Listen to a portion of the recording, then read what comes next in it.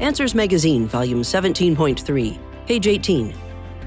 Sudden evolutionary change or slow and gradual processes? The word evolution usually implies slow, gradual changes over long periods of time. However, examples from the fossil record and 2 new discoveries challenge Darwin's theory, suggesting that changes within an organism can happen very quickly.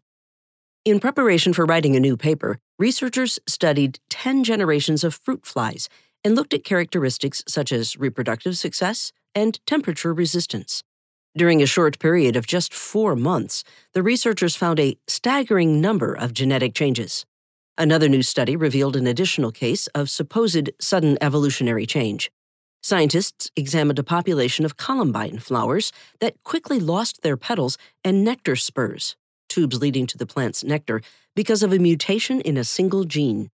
These and other examples from the fossil record indicate that changes can occur very quickly, a long-standing problem for Darwin's theory. But now, a new research paper seeks to reconcile abrupt changes with slow and gradual processes.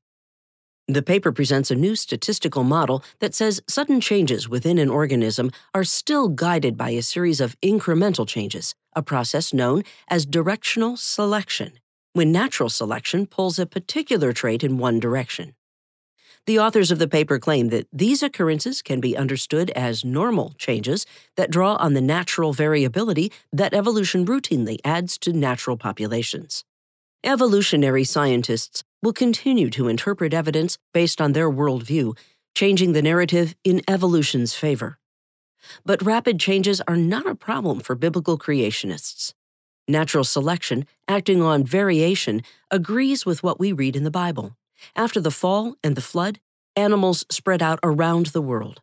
Natural selection acts on created genetic diversity that organisms possess, allowing populations of animals to adapt and survive.